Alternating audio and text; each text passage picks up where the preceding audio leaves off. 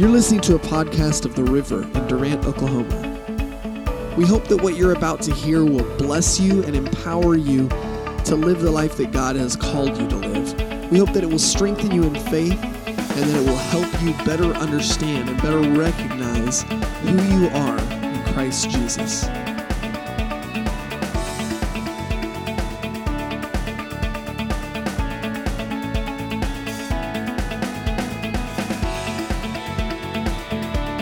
How about your pastor here, huh? John and Ann Holler are also my pastors, but I also have the great privilege and blessing of being their son and being able to call them mom and dad, and I'm grateful. The older I get, the more I realize just how special my upbringing was and continues to be. The quality of parents that my God gave me is astounding to me, and I just thank God. I can tell you straight up, they live what they preach. All right, and I'm grateful to God to have parents who didn't just talk the talk; they walk the walk. And so, why don't you give God a great hand for your pastors here today, and thank God. And and let me remind you, don't take that for granted. Never take it for granted. The level of teaching that comes out of this ministry and the revelation is extraordinary, and so I just want to just remind you today that you have it really good. I get to listen to my dad on podcasts, so I listen to your services, but you get to have him live every week, so that's really cool. Also, I want to say what a great job with the worship team today, Casey and Parrish. That was fantastic. Fantastic. You know what I love about these guys? It's so easy to enter in and worship.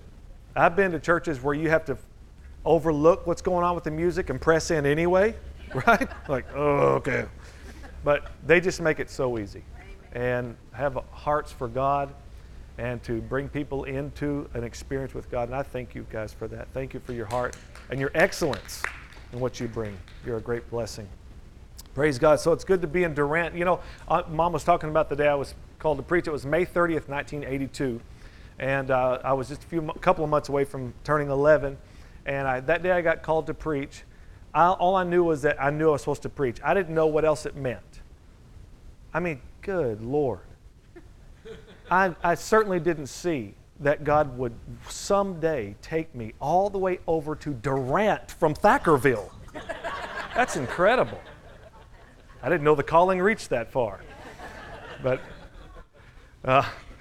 I'm blessed to be here today at the River, and I believe that God has great things in store for this church. I want to just offer a challenge to you today as the people of this house, those who are called to this house, that are planted here. I asked Israel how much is the expense for the septic system. And he said $6,000.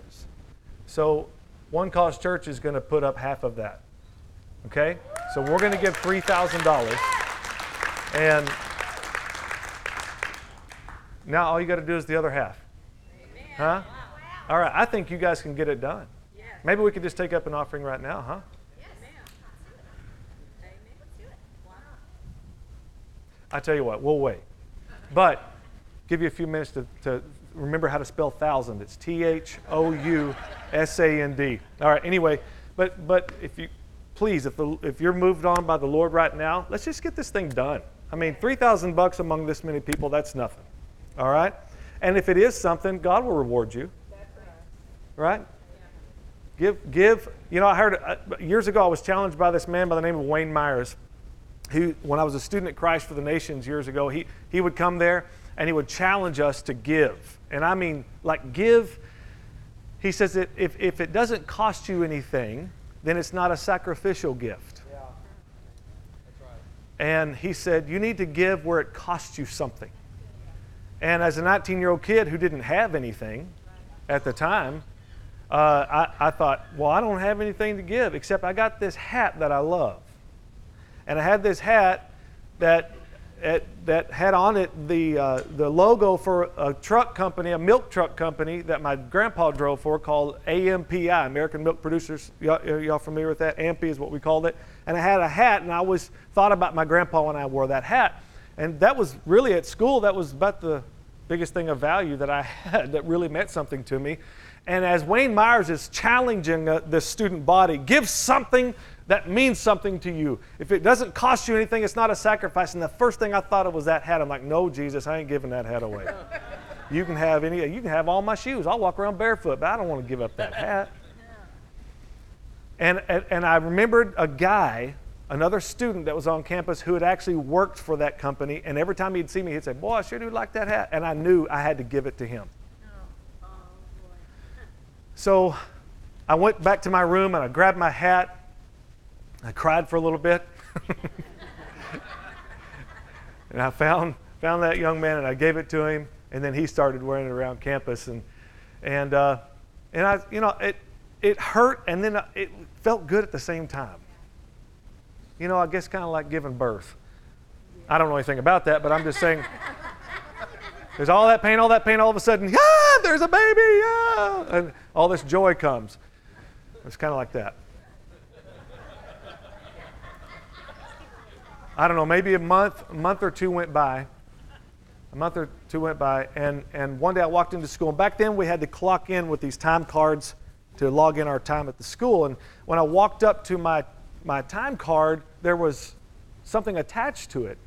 And so I walked over to it, and it was a paper clip with a receipt. And so I took that paper clip off and looked at the receipt. And at that point, I had owed a little over $1,000 on my school bill. I had about that much left, and it said school bill paid off, paid in full. Wow. To this day, I have no clue who did that. But I found out something. Sacrificial giving pays off. Amen. Literally. Paid off my school bill. I mean, it pays. And so I just want to encourage you in that. You will never ever be able to outgive God. But you might as well go on adventure trying. And just watch. The more you get involved, the more He will show you His goodness, His kindness, and His provision. Amen. He's a good, good Father. Let's go to the book of 1 Samuel today. I want to talk to you about remembering the big picture. To remember the big picture. And Casey, thank you so much for bringing this water. I don't know what I would have done without you making sure that this water was at the pulpit, but thank you. Well, little Johnny had moved to a new school, and so he had to have a meeting with the school secretary, and so she was asking him questions. Johnny, what is your father's occupation? And Johnny said, oh, my dad's a magician. And she said, oh, well, that's very interesting. Well, what's your dad's favorite trick? And he said, he saws people in half. And she said, oh, well, that's very interesting. Okay, next question. Do you have any brothers or sisters? He said, I got one half brother and two half sisters. All right. Thank you. Thank you. I preach better than I tell jokes, I promise. Okay. 1 Samuel chapter 16 and verse 10. I'm going to be reading from the Toys R Us version of the Bible, as my dad calls it, the New King James Version. Anything other than King James, he says, is Toys R Us. So let's go to Toys R Us together. The New King James in verse 10. Thus Jesse made 7 of his sons pass before Samuel, and Samuel said to Jesse, the Lord has not chosen these. The king of Israel, King Saul, the first king to reign in Israel, has displeased God. So much so that God rejected him as king and gave Samuel the prophet the instructions to go to this man Jesse's house to anoint one of his sons to be king. Jesse brings out 7 out of 8 of his sons to stand before the prophet of God. He puts his strongest, his oldest, who's already been a tried and true warrior in battle, named Eliab. Strapping, handsome, strong, and yet Samuel sees him and says, surely the hand of the Lord is on him. And God said, no, I refused him. You're looking on the outside, I'm looking at the heart. In other words, I'm seeing the bigger picture.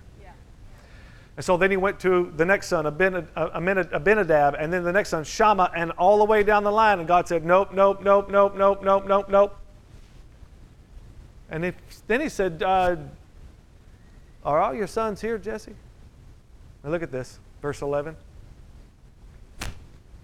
Samuel said to Jesse, are all the young men here? Then he said, there remains yet the youngest, and there he is keeping the sheep. I guess he points out the window out in the field. And Samuel said to Jesse, send and bring him, for we will not sit down till he comes here. Verse 12.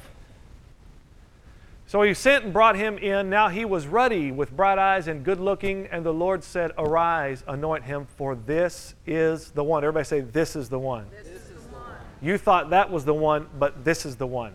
Then Samuel took the horn of oil and anointed him in the midst of his brothers. And the Spirit of the Lord came upon David from that day forward. So Samuel arose and went to Ramah. Wow. Father, thank you for these next few minutes with this great people, this great church. And I thank you, Lord, for your blessing now upon your word, that it will do what you've designed it to do, to bring life to those who find it and health to all of their flesh. In Jesus' name, amen. Wow. Interesting thing happened here. Father Jesse, apparently didn't think that his youngest son, David, bore any significance to this event. So he didn't even call him in. Now, I don't know what all David's upbringing was like, but there are some hints in Scripture that there were some strained relationships in the household. He talked about being born or conceived in sin. I don't know if that means he had a different mother than his brothers. He also talked about how he was made a mockery of amongst his brothers at one point. You can read this in the book of Psalms. And so we just know that there were some problems in the house, and Dad overlooks David for this huge event.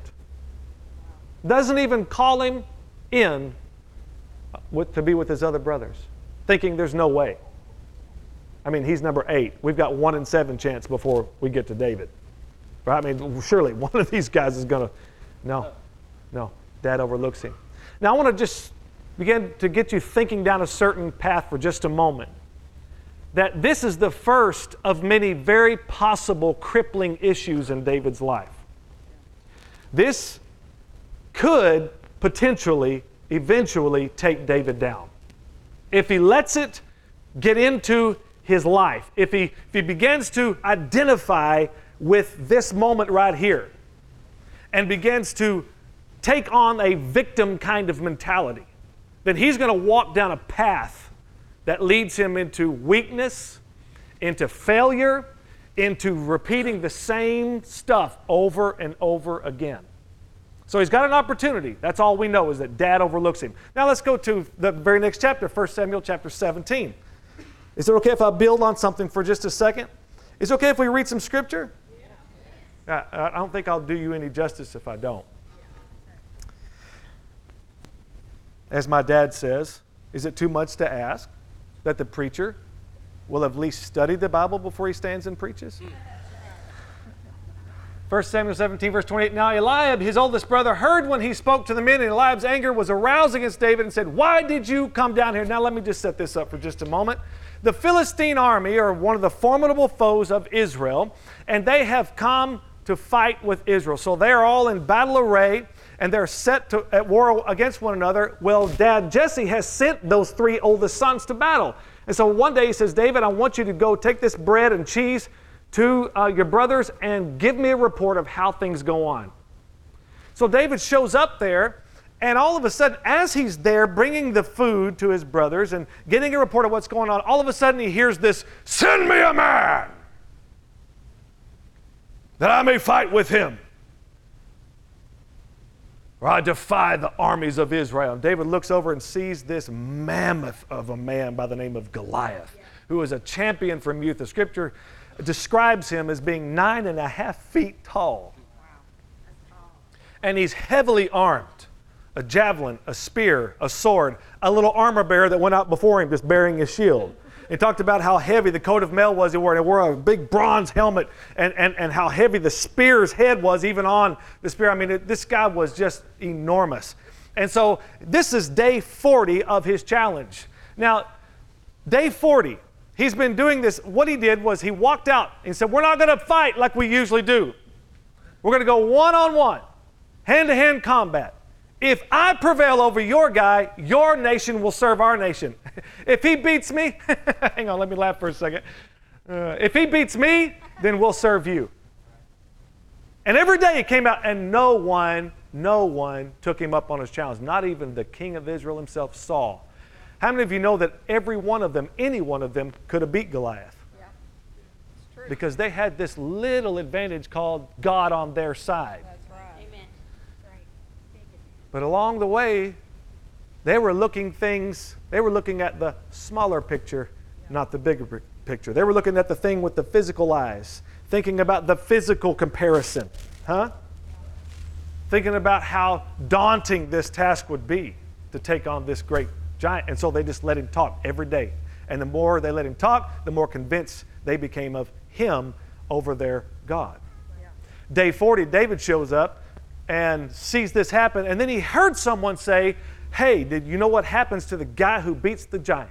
He gets the king's daughter, he gets riches, and his family's tax-free forever. And then David said, say that again. Yeah. And as he's inquiring the second time, then Eliab shows up here. Heard when he spoke, why did you come down here? And with whom have you left those few sheep in the wilderness? Wow. In other words, what we're doing is important, what you're doing isn't. That's right. Yeah. I know your pride and your insolence of heart. Wait, it sounds like Eliab's got the pride and the insolence of heart. Yeah. For you have come down to see the battle. And look what David says. David said, what have I done now? You can almost it's always something with you guys, isn't it? What have I done now? Is there not a cause? Yeah. So oldest brother Eliab, what's the oldest brother supposed to do for his youngest brother? Isn't he supposed to protect him and look out for him? And instead, he's shaming him in front of all these men, mocking his little brother. Now, if he was a good older brother, he would have pulled him aside and said, hey, man, maybe had that conversation. But he lashes out at David out of anger because I personally believe Eliab's got some issues. Yeah. One is he got passed over by the prophet. Yeah. And he saw him pour that oil on his little brother. And I think some envy got in his heart that day. Can we move on? David is overlooked by his father on the day he's anointed. He's shamed by his oldest brother in front of everyone. Let's look at another place here. He comes into good graces with King Saul because the scripture says that when the Spirit of the Lord departed from Saul because it rejected him, an evil spirit was sent to vex him. So they needed a musician, somebody that could play skillfully on an instrument to help soothe Saul during this time. And he got wind of this young boy, the shepherd boy named David. David would come and he'd play that harp. And as he would play that harp, that spirit would leave Saul.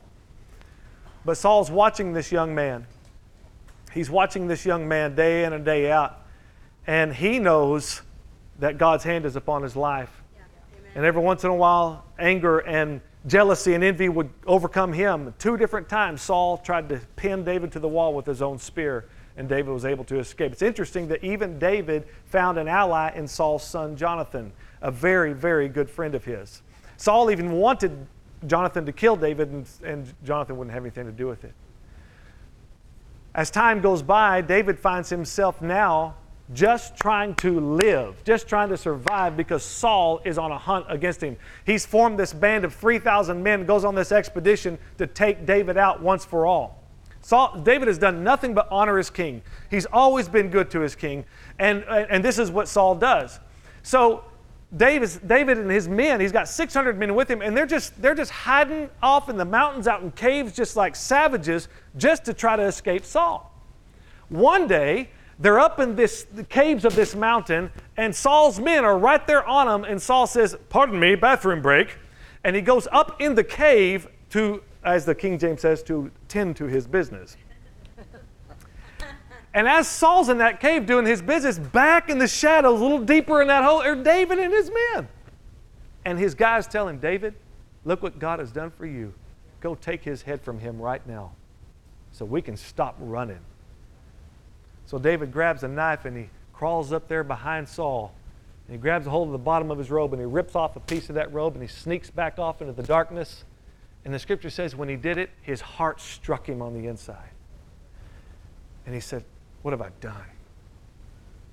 Far be it from me to raise my hand against the Lord's anointed. How many of you say David's got some integrity going on, huh? Yeah. David's a good man. Sure. He rightfully could have taken this guy's head off. Yeah. I mean, after all, he's the real anointed king of Israel now. And so Saul finishes up and he walks out of the mouth of the cave, and I'm sure a ways off, and finally David comes up out of that cave holding that cloth and he says, King Saul, you understand today that I'm really actually on your side? I could have killed you. God put you in my hands, and everybody that's with me told me I should kill you, but I wouldn't do it because I will not raise my hand against the Lord's anointed. Can't you see that I don't have any evil in my heart against you? And Saul says, David, is that you? And he says, yes, it's me. And he says, I'm so sorry. And he repents. So you think it's over, but it's not. Saul goes home. Some time goes by, and then one of his men comes to him, hey, I heard that David and his men are down here. And Saul's like, let's go get them. Like he just forgot. Grabs his 3,000 men, and they go on hunt again. Well, while they're on the hunt, night falls, and they all bed down for the night in this little valley. And Saul is sleeping in this ravine, and his number one bodyguard, the captain of the Secret Service, by the name of Abner, is sleeping right next to him. And then outside of that, men slept. So Saul's right in the center of all this. He's well protected. David and his men are looking down over this ridge down there, and he says, Abishai, come with me. And so they make their way, and they're sneaking over sleeping men, and they make their way all the way to the center. There's Saul laying there. And Abishai says, okay, I get that you're so full of integrity, okay, but I don't have that much integrity. Let me kill this man. He says, I will strike him so hard that I will only have to do it one time. He'll never get up. And David said, no. But grab his jug of water and grab his spear. So they grab it and they get out of there. And the scripture says that nobody woke up because the Lord caused a deep sleep to fall on them. So they made their way back up the ridge. And then David says, hey, Abner, oh mighty warrior, where were you tonight? While you slept, your king almost died. You should actually die for this. See this spear? See this jug of water? We had him again. Here's Saul. David, is that you? Yes, it's me. I'm so sorry. I repent. So David figures something out. Saul doesn't have any integrity, and Saul is not a man of his word. Let's go to chapter 27, verse 1. And David said in his heart, now I shall perish someday by the hand of Saul. There is nothing better for me than I should speedily escape to the land of the Philistines. Ooh. You know, you're desperate as an Israelite. If your only chance of survival is to live with the Philistines. And Saul will despair of me to seek me anymore in any part of Israel, so I shall escape out of his hand. Then David arose and went over with the 600 men who were with him to Achish, the son of Maoch, king of... Why is Gath important here? You remember where Goliath is from, don't you? Goliath of Gath. He shows up at Goliath's hometown, the royal city of Gath. Wow. So David dwelt with Achish at Gath, he and his men, each man with his household, and David with his two wives, Ahinoam the Jezreelitess, and Abigail the Carmelitess, Nabal's widow. And it was told Saul that David had fled to Gath, so he sought him no more. I thought, okay, never mind, he's joined the Philistines. Then David said to Achish, if I have not found favor in your eyes, let them give me a place in some town in the country that I may dwell there, for why should your servant dwell in the royal city with you? So Achish gave him Ziklag. Everybody say Ziklag. That day, therefore, Ziklag has belonged to the kings of Judah to this day. Verse 7, now the time that David dwelt in the country of the Philistines was 1 full year and 4 months. Don't you know, that's a long year and 4 months. I know he's got to continually be thinking about that day that Samuel the prophet poured that oil in his head, and he's thinking, I'm about as far away from that as I could possibly be. And you can read on this chapter and see how David and his men would go raid longtime enemies of Israel, especially enemies of a band of people called the Amalekites. Now, the Amalekites were a nasty people. All right? They would come in and they would kill everybody. They would wipe everybody out. As a matter of fact, they attacked Israel one time and took out all their elderly and all their sick people. These guys had no scruples when it came to warfare. And so they were awful. And so David and his men, they would go on these raids during this time because they were warriors and they were used to getting the spoils and bringing them to the kingdom there. And so they would go on these raids. They would raid the Amalekites and some other different foes of Israel. But then when King Achish would ask him, where did you go raid today? David would say, oh, we went the southern part of Judah, over here. And he would make him think that he was actually attacking Israel in different spots. Yeah. In other words, he's flat out lying. Because he doesn't have any loyalties with this king. And so the king's like, oh man, David's my man. Yeah. Look at chapter 28, verse 1.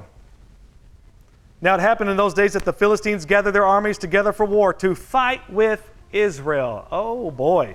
And Achish said to David, you assuredly know that you will go out with me to battle, you and your men. I love what David says. So David says to Achish, surely you know what your servant can do. See, Achish is thinking one thing, and David's thinking something else. And Achish said to David, therefore I will make you one of my chief guardians forever. Oh, now the opportunity has come. Now maybe David could win Saul's heart. Maybe when he gets out there in battle and he sees that, whoa, what's going on? And sees David and his men on the other side taking out Philistines, and they completely collapse the flank together and take them all out. Then maybe Saul will go, David, yes, come back. I recognize that you're the king of Israel. Maybe this is an opportunity for that. So the Philistine lords, or the princes they're walking through and they're numbering their men. They've got them in groups of hundreds and thousands, and they're putting their battle strategy together. And here they come to the very end of the line, and there's King Achish and there's David and his men. They said, what are those Hebrews doing here? And King Achish said, oh guys, this is our secret weapon. Just wait till you see. Watch what David's my man. He's loyal to me. And they said, no, he's not. No, he's not. Don't you remember history? Guys, don't you remember that song? It was the #1 download on iTunes. And it went like this. Saul has slain his thousands, David his tens of thousands. I mean, I don't know how else they knew the lyrics except through iTunes, I guess. I don't know. The Philistines knew the lyrics to this song. And they said, he's not going. And so Achish was grieved about it. And he turns to David and says, you can't go. And David says, oh, man. There are 60 miles. They're in a town called Aphek. They're 60 miles from their town of Ziklag. Now they got to head home. How many of you get tired after 6 miles? 6 yards. 60 miles. 3 days it takes them to get back to Ziklag. All right? So David has been overlooked by his father. He's been shamed by his brother. He's been hunted down like a dog by his king. And even his enemies don't want anything to do with him. Can you see some potential issues in his life? Because here's the thing about David. So far, he's done nothing wrong. So far, he's kept his integrity. So far, he's continued to do the right thing, and yet he finds himself losing again and again and again and again and again. Okay, finally, we'll just go home then. We'll go back to Ziklag. Let's look at chapter 30, verse 1. This is going to be right now we're circling the airport, all right? Now it happened when David and his men came to Ziklag on the 3rd day. It took them 3 days to get home. That the Amalekites had invaded the south and Ziklag. Okay, so the Amalekites now said, okay, this is our chance to get a little revenge. Attacked Ziklag and burned it with fire. Verse 2. And had taken captive the women and those who were there from small to great. They did not kill anyone, which that's a miracle in and of itself, but carried them away and went their way. Verse 3, so David and his men came to the city, and there it was, burned with fire, and their wives, their sons, and their daughters had been taken captive. Man. Verse 4, then David and the people who were with him lifted up their voices and wept until they had no more power to weep. 60 miles, 3 days of walking back home, just ready to fall in the arms of their wives and to kiss their children, only to find that their city's been burned and nobody's home. So what'd they do?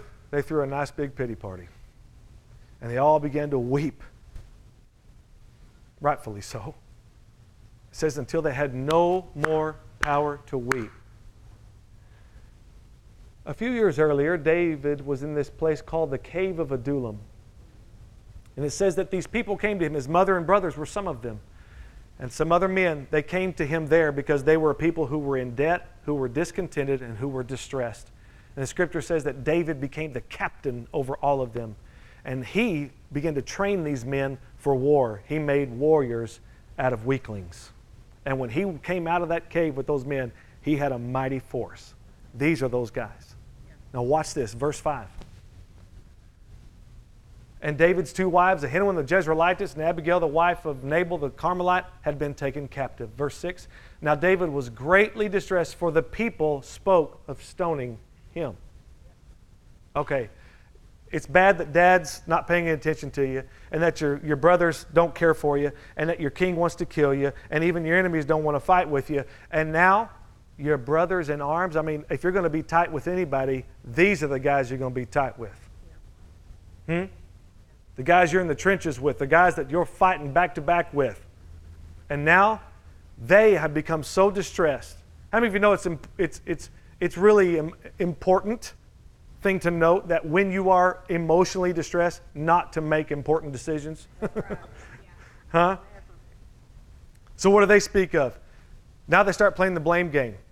Wait a second, whose fault is this? And all of them point at David. It's your fault.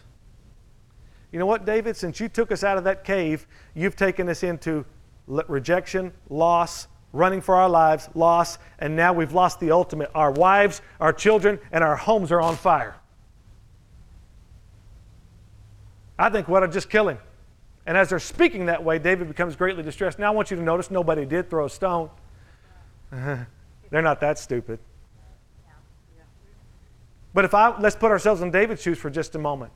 If anybody has a right at this moment in their life to collapse under the pressure, I think I'm going to feel for David in this moment. David, I get it. You want to throw yourself a pity party? I'll even show up at that pity party. Because I think you've been dealt the wrong hand every time. You've done nothing but the right thing. He could have just said, okay, that's it. Throw the stones, please. Please kill me. Because this is not paid off for me. Everybody that is supposed to love me, supposed to look out for me, has abandoned me. And this is what it's brought me. Total isolation. This is the lot of my life. And so he could have taken all those issues and begun to arm himself with excuse after excuse of why he's quitting, why he's done with it, why he is the way he is, why he just says whatever's on his mind, why he walks around with a funky attitude,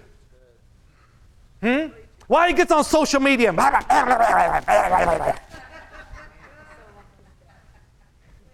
Huh? I mean, if anybody you would think had the right to do this. But David doesn't do that. Because with all of those opportunities, that doorway is wide open, the bait is laid, and the trap is set. With that opportunity, with that doorway wide open, he could walk through it, and that's it. He's a victim for the rest of his life. But thank God, there was another doorway. There was another opportunity right there.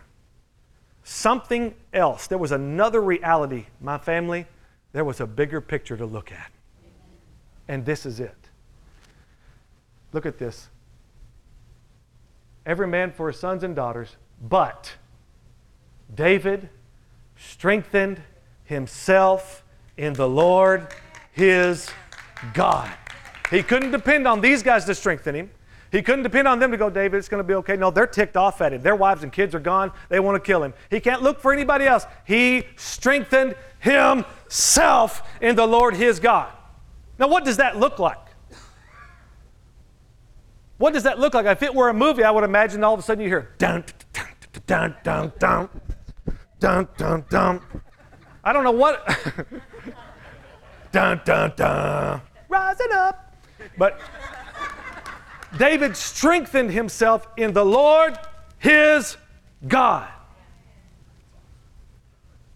I think that David started thinking, hang on a second. Wait a second. Dad overlooked me, but on that day that Dad overlooked me, God anointed me. Wait, God was there. My dad wasn't there, but God was there. And when Eliab shamed me in front of all those guys and should have protected me, but he didn't, God was there because he used me that day to take a sling and a stone and kill that heavily armed giant. Wait, God was there. And God brought a victory for our whole nation. Wait a second. When Saul was after me, how did I not say? He was after me, and God would make sure that he knew that he was with me, that I knew that he was with me, because he would put him right there before me. I could have easily killed him. Wait a second. God was there.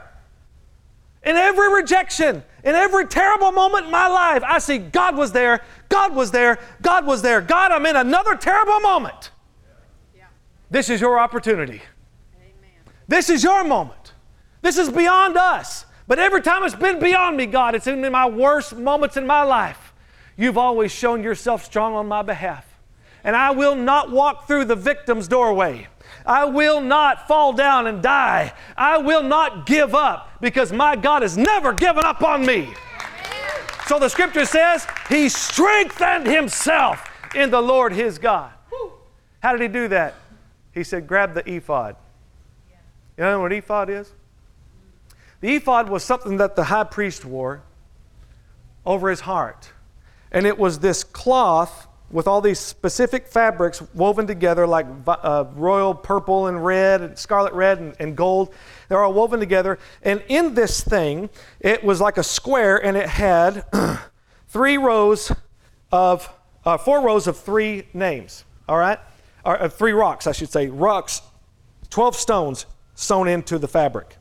And on each of those stones was written a name of one of the 12 tribes of Israel. And it was engraved in there. If you see a picture, like hold up your phone for a moment where your apps are just showing, where it just shows like a picture of your apps. Like a full page, yeah. You don't have very many apps. There we go.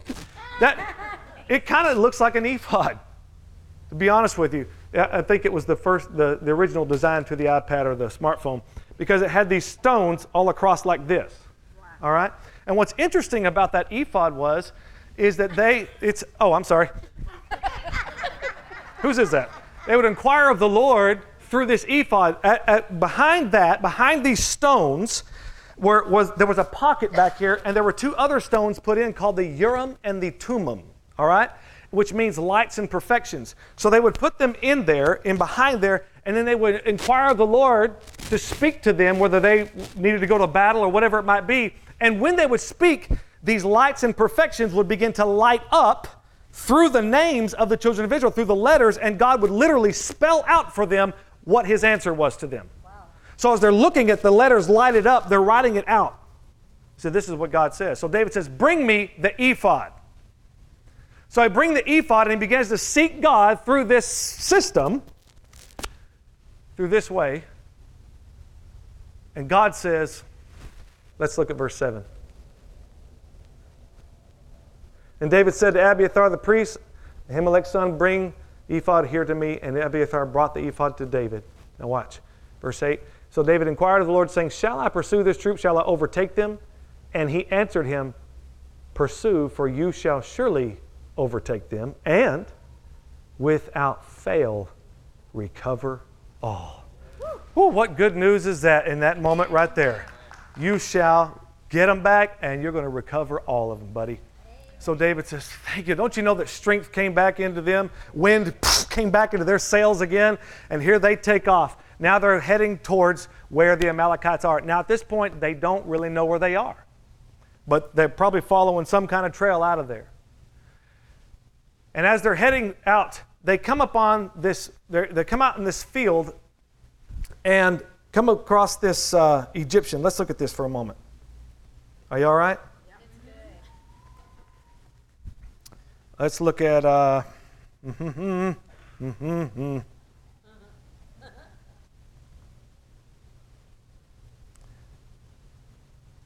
Tell somebody there's an opportunity for you.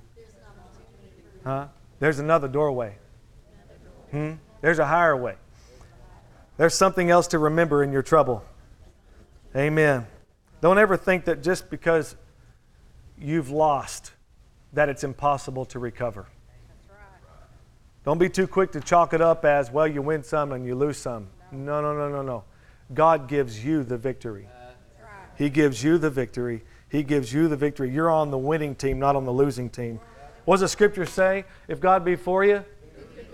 Yeah. You know what it really says? If God's for you, it don't matter who's against you. Huh?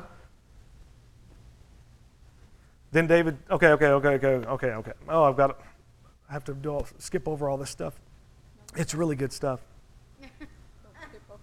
Verse 9. So David went, and he and 600 men who were with him, and came to the brook Besor, where those stayed who were left behind. But David pursued, he and 400, for 200 stayed behind, who were so weary that they could not cross the brook Besor. Now think about it. He just lost a third of his guys. They're so weary from this journey and from their sadness, their grief. They said, we can't go anymore because they be sore at the brook Besor. It's kind of interesting, isn't it? Now listen, this could be a potential distraction right here. David had a word from God, right? But so far, they go and all of a sudden a third of his men can't go with him anymore. This could be a distraction thing. Well, maybe this isn't the will of God. Sometimes his answer is no. Sometimes his answer is slow. Sometimes his answer is grow. Okay, shut up. This could have been seriously a problem. So, but David, listen to me. He's got his eyes full of this promise at this moment. And he's more convinced of that than having fewer men. Verse 11. Then they found an Egyptian in the field and brought him to David, and they gave him bread, and he ate, and they let him drink water. And they gave him a piece of cake of figs and 2 clusters of raisins. So when he had eaten, his strength came back to him, for he had not eaten no bread. He'd eaten no bread, nor drunk water for 3 days and 3 nights. Okay, quick question. Why are you doing this, David? You have wives and children that are kidnapped. You have men who are with you, have wives and children, and you take your time to be a nurse to a foreigner out in some field? Why are you doing this? Forget about him. What is he compared to what you're about to get? Why? Why be distracted with this? Don't you know that? Can't you feel the urgency, David? Okay, give him some water. We got any grapes? Give him some grapes. All right, let's see if he'll come around. David, our families! Hang on. All right, looks like he's coming too. What's going on here? Why is David doing this? Where does it say this Egyptian was? He was in the field. Where was David when Samuel showed up? He was in the field. See, David knows not to overlook the kid in the field. He was one. And there's something about the person in the field that could possibly help them. There might be information they need from this stranger in the field who anybody else would pass by. Even his own master didn't care enough about him to take care of him. Why should David? Because David knows about what it's like to be the one in the field. Never get caught up in just your own loss or your own recovery of loss, my family. There will be others along the way who have suffered loss. Help them and reach out to them. There are possibilities for the one in the field. God knows exactly where you are today, and He knows exactly who you are. You might feel that what you do or where you are doesn't bear much significance or even means that much. But God is no respecter of persons. He loves you like He loves anybody else. He has not overlooked you. He loves you where you are. Won't you say that? He loves me where I am. He loves me where I am. All right? Though God has great plans for you, don't get caught up in this religious idea that God is always way down there and you're somewhere trying to catch up. Just trying to be in the will of God.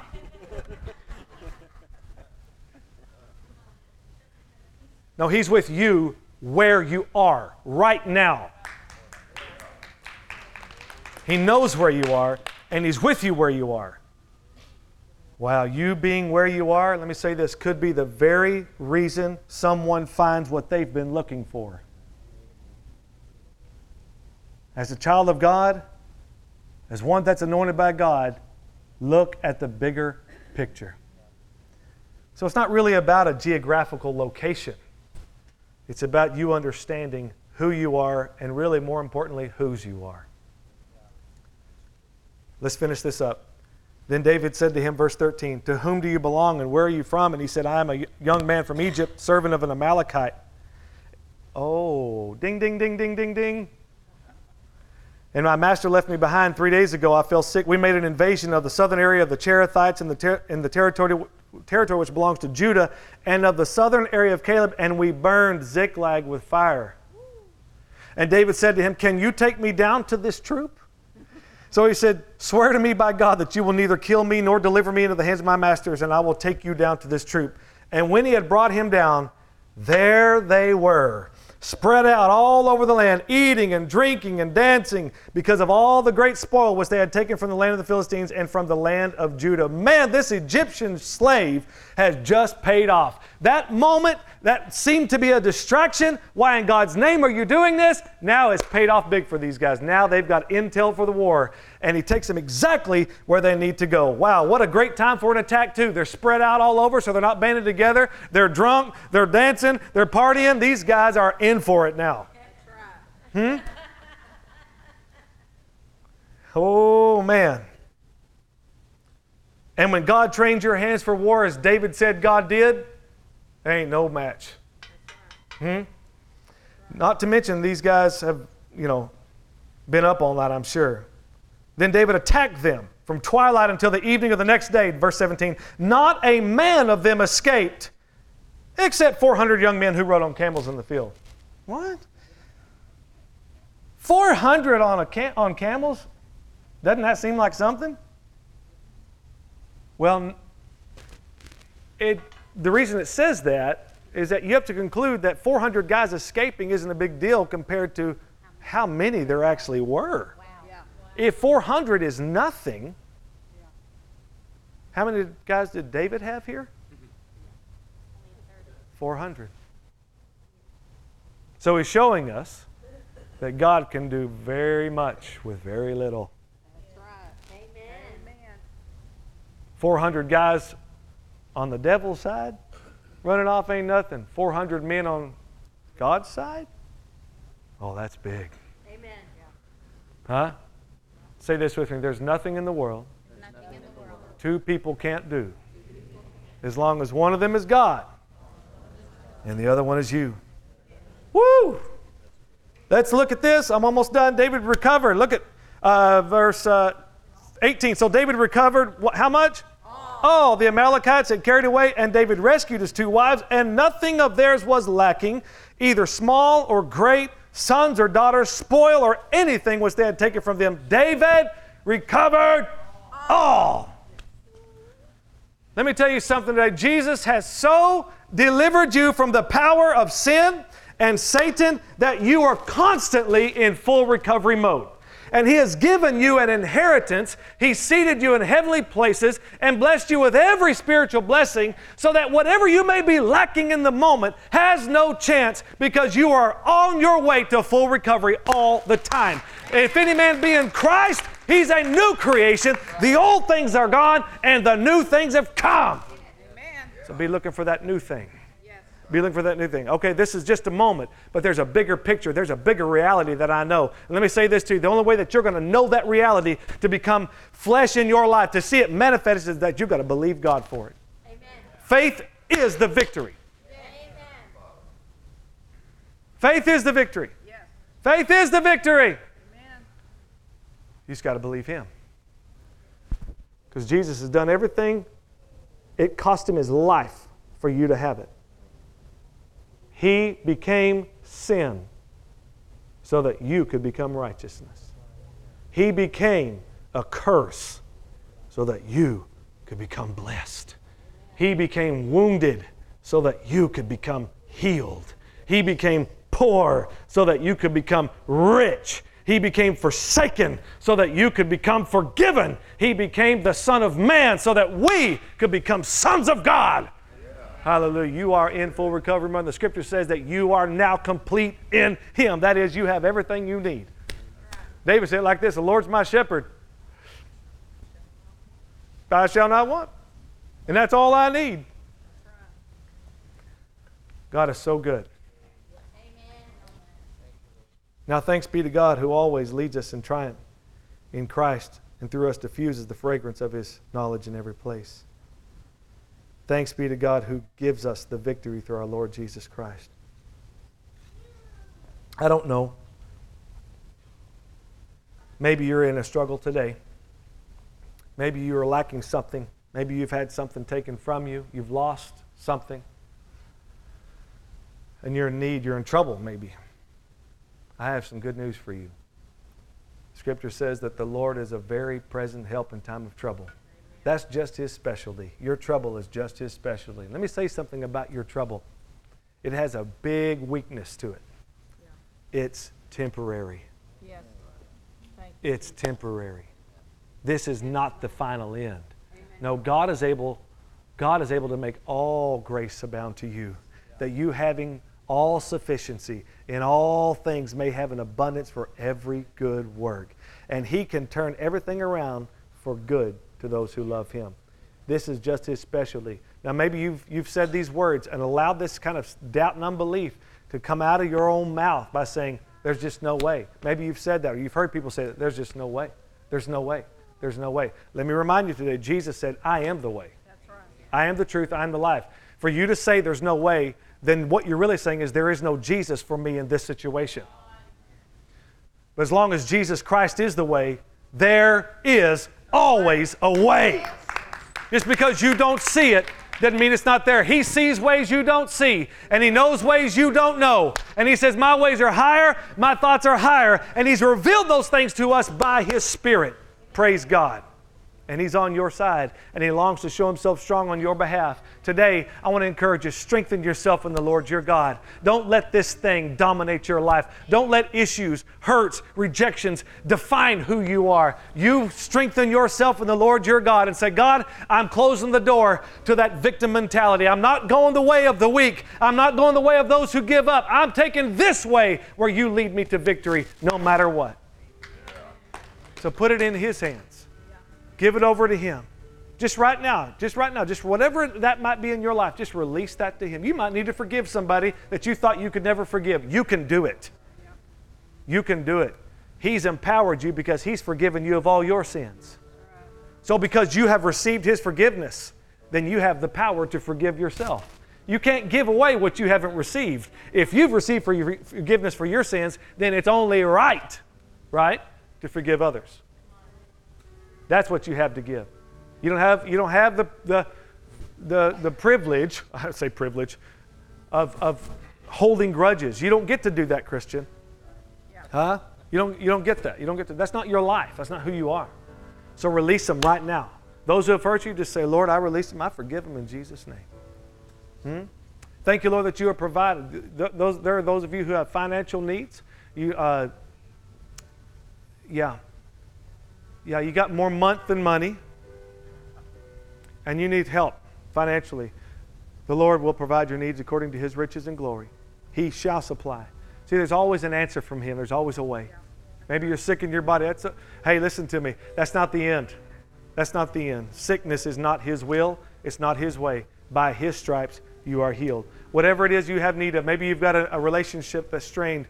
You need help. Maybe it's your marriage. Maybe it's you've got a child that's astray. Whatever it might be. He is there to restore everything, that you recover all. Thank you, Lord. Father, I thank you for just moving on hearts and lives today. Thank you for your word that you've brought to us.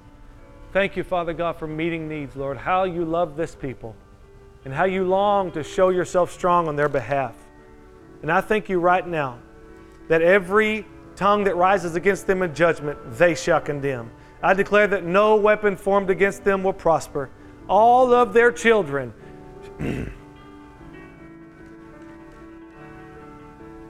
all of their children shall be taught of the Lord, and great shall be their peace. Thank you, Lord. I declare everybody in this place in full recovery mode now, because you sent your word and you healed them and you delivered them from their destructions. I thank you, Father God, that they're coming up out of darkness, coming up out of lack in Jesus' name, out of sickness, out of depression, out of hurt and anger, out of all that stuff, and rising in newness of life today in Jesus' name. Thank you right now. We believe that it's done because Jesus said, "It is finished," in Jesus' mighty name.